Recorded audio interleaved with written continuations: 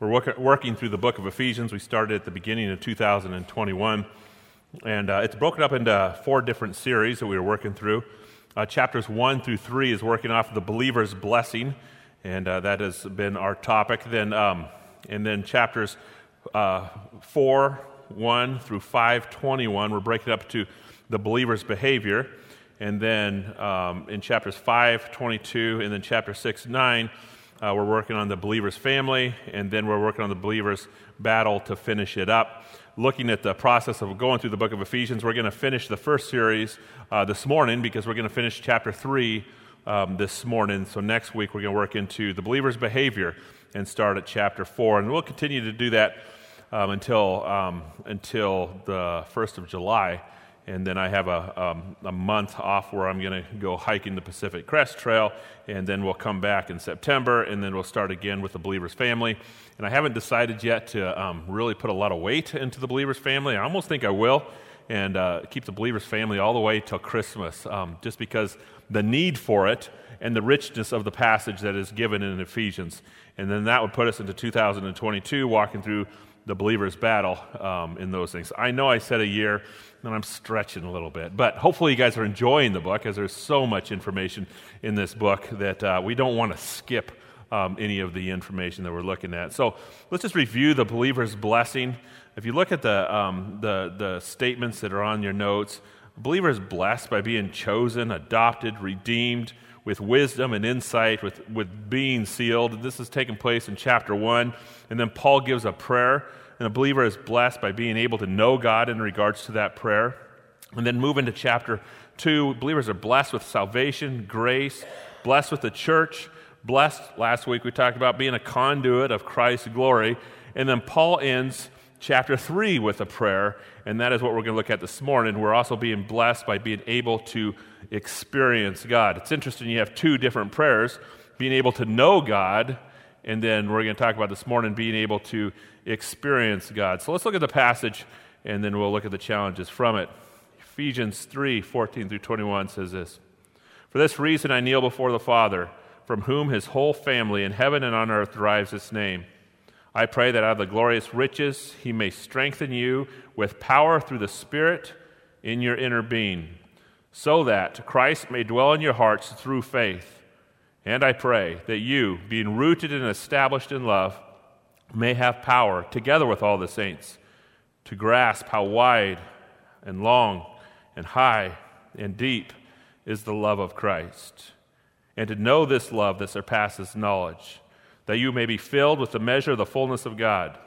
Now to him who is able to do immeasurably more than all that we ask or imagine, according to his power that is works within us, to him be the glory in the church and in Christ Jesus through all generations, forever and ever. Amen." As we look at this prayer as a whole, which is a very powerful prayer, one of the, I believe, the second most powerful prayer in the Bible, besides the Lord's Prayer that takes place in the Gospels. But as we look at this prayer, we see that it's written to the Christians.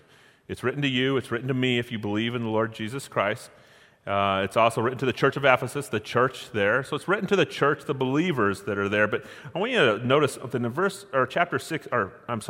16, he says this: "I pray that Christ will dwell in our hearts." Now, if I'm a believer, I was saved at a young age, and if I'm a believer, when I accept Christ as my Savior, doesn't Christ already dwell in my hearts?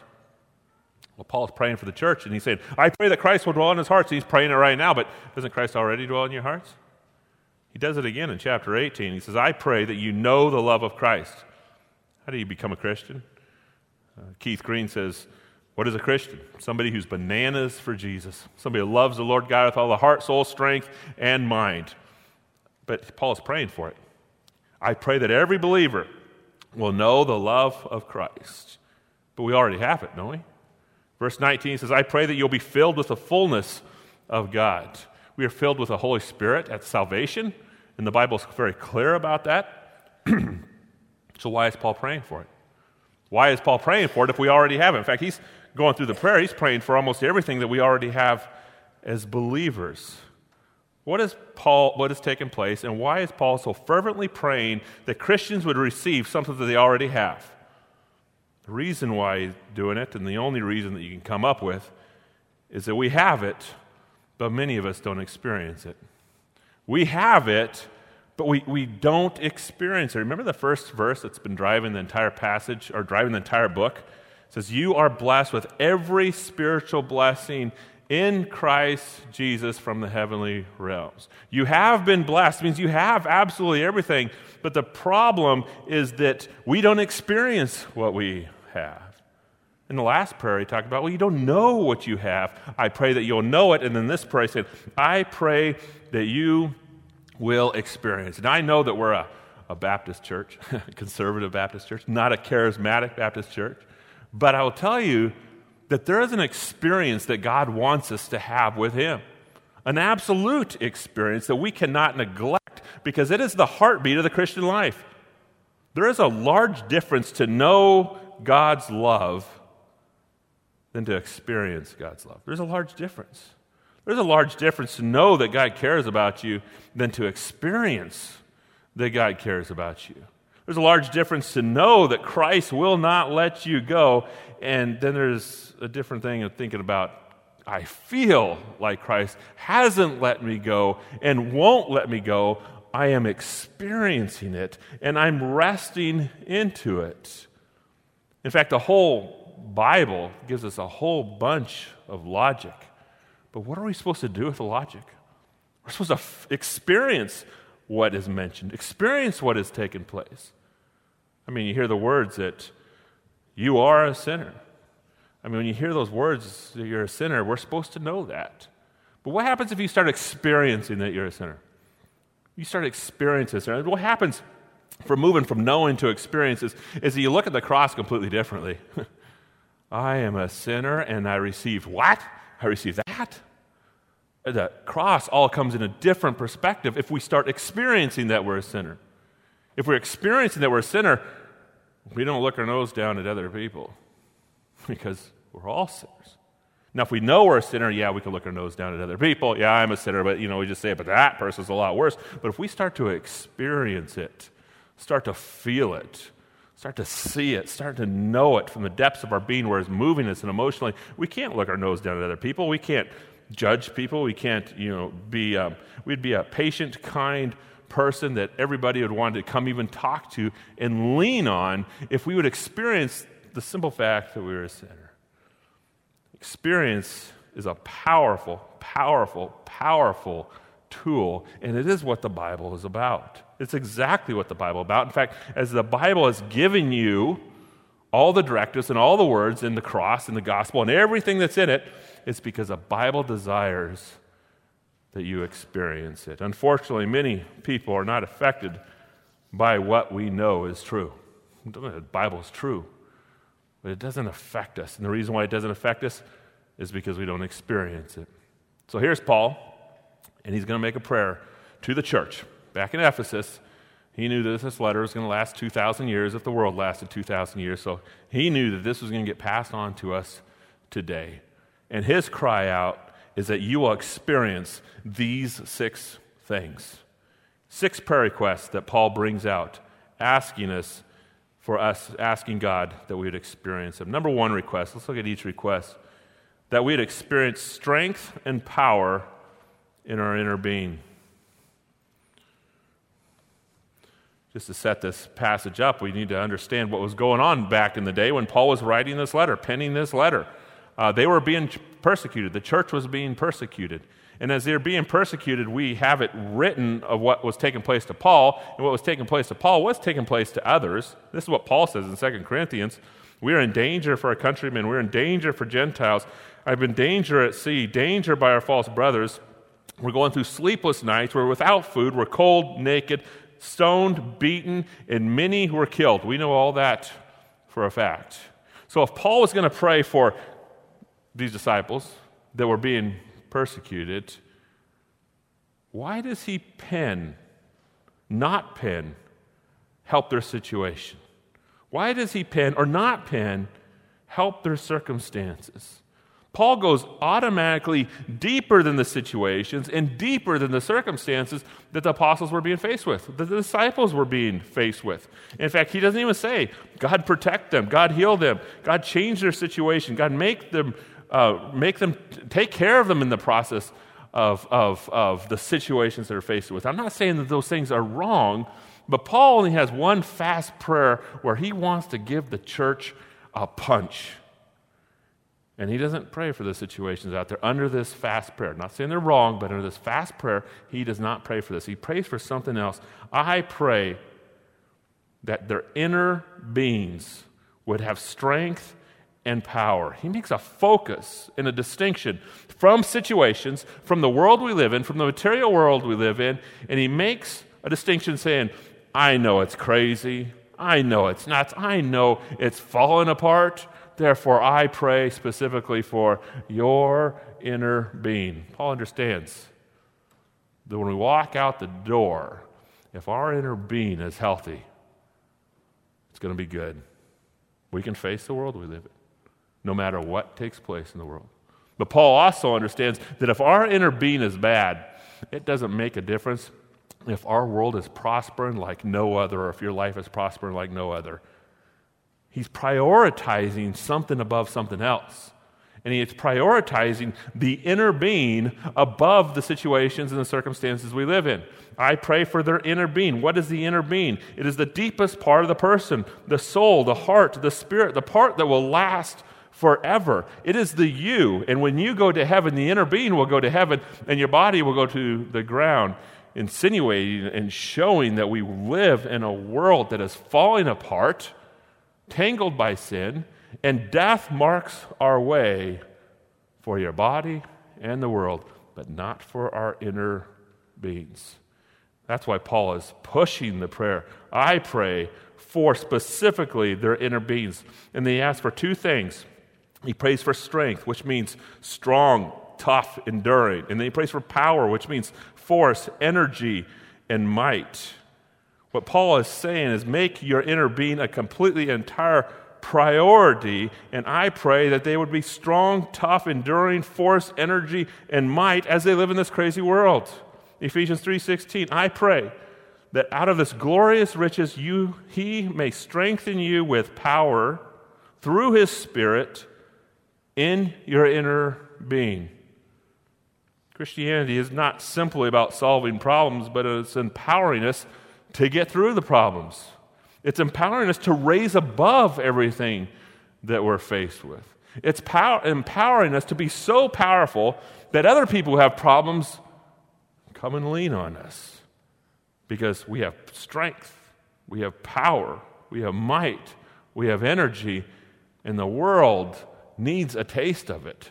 And he has given out believers to walk in this crazy world, to stand above it, so the world will look and say, what does a believer have? And whatever that believer has, I want it. And the church is all of a sudden packed. They're all of a sudden filled.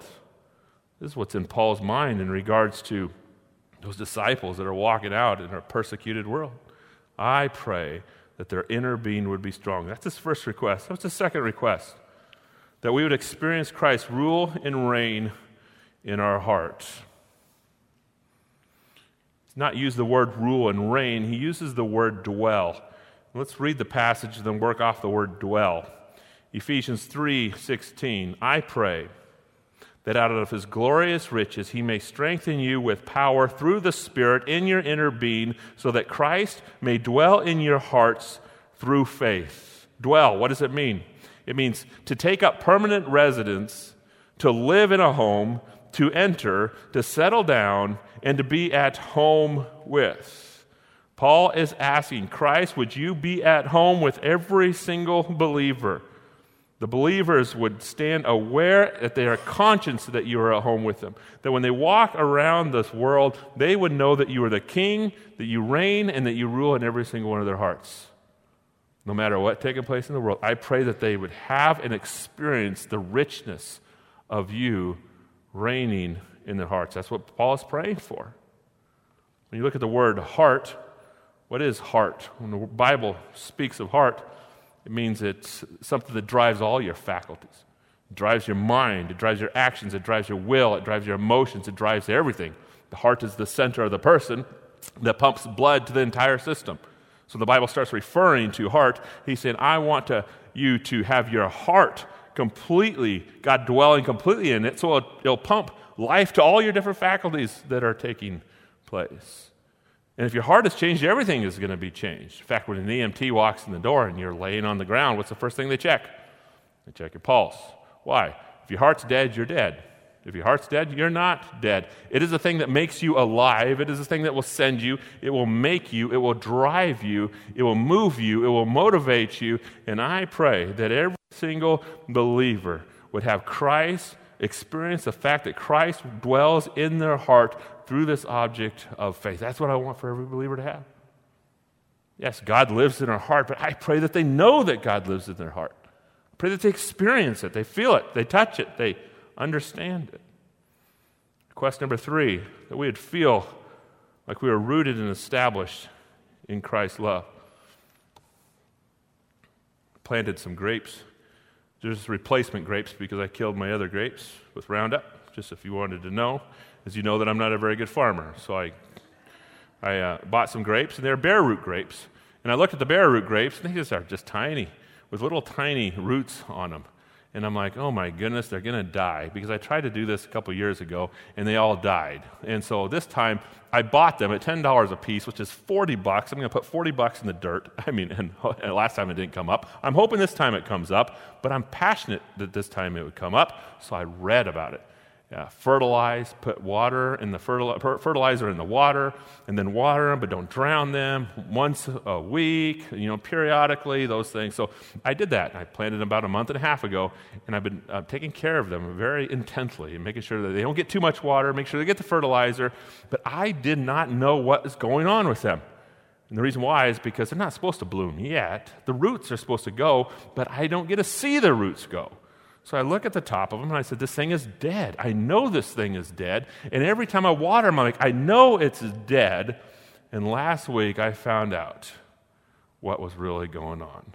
Because I grabbed one, and I pulled it, and it came right out of the ground, and those roots didn't go anywhere. I'm like, how could this not live? So then I went to the other one, and I grabbed it, and I pulled on it, and all of a sudden, these roots just came right up out of the ground. I'm like, oh, well, this one went somewhere. And then I went to another one, and I pulled it. It's like, does this have roots? And it popped out of the ground, too. But it had lots of roots that were coming out of it. And then I pulled the other one, and it's like, oh, wow, this came out of the ground, too. It's like, I'm doing a great job. I just killed them all over again. Don't worry. I planted them back again. But my joy was when the roots took root. Because if the roots take root, I get a product. I get fruit. I get a plant. It's like these things are solid, and if they're solid, the roots are solid, then they're alive. And if they're not solid, then they're completely dead. But you don't know they're solid unless you can look inside of the ground. This is Paul's prayer. Ephesians 3:17. I pray that you, being rooted and established in love, rooted and established in love. What does that mean? It means to the point of experience Christ's love so much that you are alive, that you are grounded, that you are secure, that you are powerful, and that you are confident. I pray that your roots go so deep in God's love that you'll be the rock that your children need, rock that your mate needs, rock that your country needs. Paul's going way past situations, because there's so many situations to pray for. But he's going right to the heart of where the church needs to be at. And this comment is that they'll be rooted and established in love. Number 4th prayer request, he says this, that we grasp Christ's love. Being rooted and established moves to number 4, that we would grasp it. What does grasp mean? Grasp means to lay a hold of, to obtain, to take possession of. If I ask somebody, does Christ love you? A lot of people would question it. Have you seen my life? Have you seen really what's taken place? My life is falling apart. And as my life is falling apart, I ask the question, does Christ really love me? Because if Christ loved me, my life would not fall apart. And they bring an evaluation on their life and their situations and their circumstances in regards to whether Christ loves them or not. And if the situations or circumstances are bad, then Christ doesn't love you. And if they're good, then Christ loves you. But Christ doesn't work that way. Christ doesn't even want you to view him that way whatsoever. This is how Christ wants you to view him. John 3:16 says this, "For God so loved the world that he gave his only begotten Son." One word we pass over really fast is the word loved in the past tense. It does not say God loves the world, because if God loves the world, we will always question it. But if God says, I so loved the world, and I loved the world this much, the item that took place 2,000 years ago. I loved the world this much, the item that took place 2,000 years ago. We go up underneath the cross, and we go up underneath the cross. That is the only place that we will experience the depth of Christ's love. Yeah, when we get a blessing, it's like, oh, God loves me because he blessed me. That is not deep. That is not powerful. That's not strong. Maybe he blessed you to curse you. I don't know. But when we go back to the cross, his love was all of a sudden displayed to the greatest extent. And the reason why John 3:16 says God loved the world, because he wants you to travel back and to experience the depth of it. And the depth of it rests underneath the cross. It does not rest in your situation that you're faced with right now. He wants you to travel back there, because that is the place that you experience your love. And as soon as you start doubting it, what does he want you to do? He wants you to travel back there. We have a lady in our church who lost her dad a couple years ago, and she posted on the anniversary of losing her dad. Her dad passed away. She did a long post on Facebook, and I asked her permission if I could tell this story and talk a little bit about her post. Her dad was a welder, and when she was a child, her dad would come home, and she remembers jumping on her dad's lap. And when she jumped on her dad's lap, what did her nostrils fill with? The smell of a welder. And then as she grew older, Dad would come home. It's like, Dad's home. You can tell, Dad's home. And it brought memories. It brought strength. Well, after her dad died, her husband took over the business. And after her husband took over the business, her husband now walks in the door. And as her husband walks in the door, she grabs a hold of him and gives him a hug. And what fills her nostrils? The smell of a welder. And she gave that story in a Facebook post. It's amazingly powerful. That even when I wrap my arms around my husband, those memories of me loving my dad come back, and they're absolutely rich. She is experiencing something. And she even made the statement, it feels like my dad is alive for a moment as I close my eyes and love my husband. My dad is alive even through my husband in this process. Her dad was extremely rich. She experienced her love then, but she's also experiencing it just even now because of the impact they had on her life. It's the same way with the gospel. Looking back 2,000 years ago, it's supposed to bring it alive. It's supposed to bring us alive. It's supposed to give us an experience that this is how much I loved. I laid my life down for my people. And that is the one thing that has to be in our mind when we start talking about the context of God's love. Ephesians 3:17 says, "And I pray that you, being rooted and established in love, may have power together with all the saints to grasp, lay a hold of, to obtain, to take possession of, how wide and how long and how high and how deep is the love of Christ." It is said in the Word of how long and wide and high and how deep it is, but it's not here right now. It is back there. We need to go that direction. Number 5, fifth request, that we experience Christ's love. I have 3 dogs, and I'm reminded every day that the reason why we have 3 dogs is because of my decision, not my girls' decision, because 2 of them are big and 1 of them is small, and they love me. The 2 dogs, bigger dogs, love me more than the little dog. We just, we have a little conflict that goes on. But the 2 dogs, they love me. And when I'm sleeping in the morning It's the dogs that wake me up, because when they need to get out, they need to get my attention. And the way they get my attention is to take their big tongue and to lick my face. And just to put this in perspective, when you sleep or when I sleep, everything relaxes, your mouth falls open, and your defenses are not up. And then after the lick is when you wake up, and that's when the defenses rise. I do not like to experience the love of my dogs, but that is what takes place. However, I do like to experience the love of my wife. Move from the dogs to the wife. You know how it works, That's it. I want to experience the love of my wife. And when I experience the love of my wife, what takes place? I'm emotionally strong.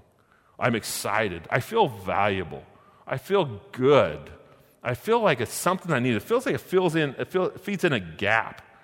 I feel like I am somebody of even importance, because when I look at my wife and who she is and thinking how wonderful she is, like a woman like that loves me, a woman like that is married to me, it just says a lot when you experience it. In fact, it provides you a whole bunch of things as you experience it. Here's Paul speaking.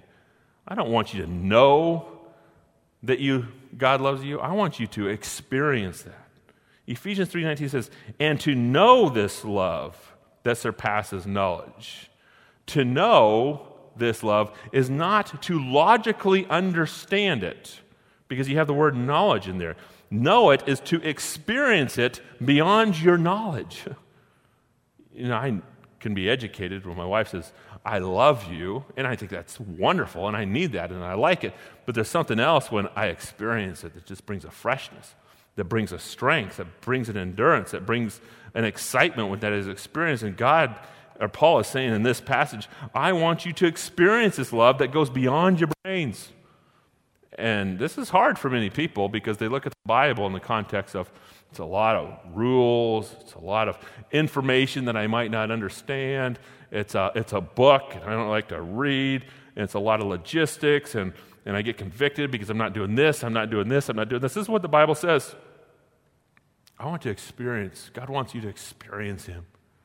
He wants to experience His love. All the logic that is given in the Word of God is for you to experience God. That He exists, and that He is there, and that He is passionate about you more than your wife even exists, or your husband exists, more than she is even there, than He is there. I mean, He puts it in the context that I want you to know that I'm more present in your life than even your mate. Every time you walk around, I want you to feel like, boy, the presence of God's love is there, and I can experience it no matter where I go, just as you've experienced it with your mate. Number 6, request 6, that we be filled with the measure of the fullness of God. What does it look like when a person's cup is filled up? Because looking at filled with the measure of the fullness of God, a person's cup is filled up is they need nothing else. Somebody says, you are my all. Somebody says that I am completely satisfied. My cup overflows. I have all this love where it satisfies me, and I enjoy the love that comes from here. But this love carries so much weight that if this love did not come from here, this love right here would be enough. That's what it means to be full. I am so wealthy, I need nothing more. I have it all. I'm satisfied means I am so happy, so much joy. I have it all. That's what Christ is wanting us to experience, that we are filled to the measure of all the fullness of God. Look at the passage as it gives more weight. That you may be filled to the measure of all the fullness of God, now to Him who is able to do immeasurably more than we all ask or can even imagine. I will give you more than you can measure, you can even ask or even imagine, and you're already full extremely with me, according to His power that is in work within us. This is Paul's prayer. Why is this Paul's prayer? Because God wants us to be alive. God wants us to be happy. God wants us to be filled. God wants us to have security. God wants us to have strength. God wants us to have power in a fallen world. And He knows that if our insides carry that power and carry that weight, his name would be proclaimed through the fallen world. Paul is making this prayer to the church for the purpose of displaying God's power to a broken world that is dying and laying in shambles and being destroyed. As he's praying this, it's a prayer that we can take.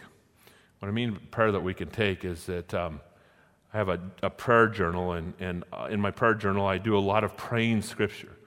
In other words, there's a lot of prayers that are in the Bible, and as David is saying a prayer, as Paul is saying a prayer, as Jesus is saying a prayer, I know you're not supposed to add to scripture, but I change it a little bit, and I put it into first person. And as I put it into first person, if Paul is going to say this, if David's going to say this, if Jesus is going to say this, I'm going to say it as well. Take this prayer and let's put it into first person. If you look in your notes, you'll see it in first person what I'm talking about. If Paul said it to me 2,000 years ago, why don't I pray it for myself? God, please, help me to experience your strength and power within.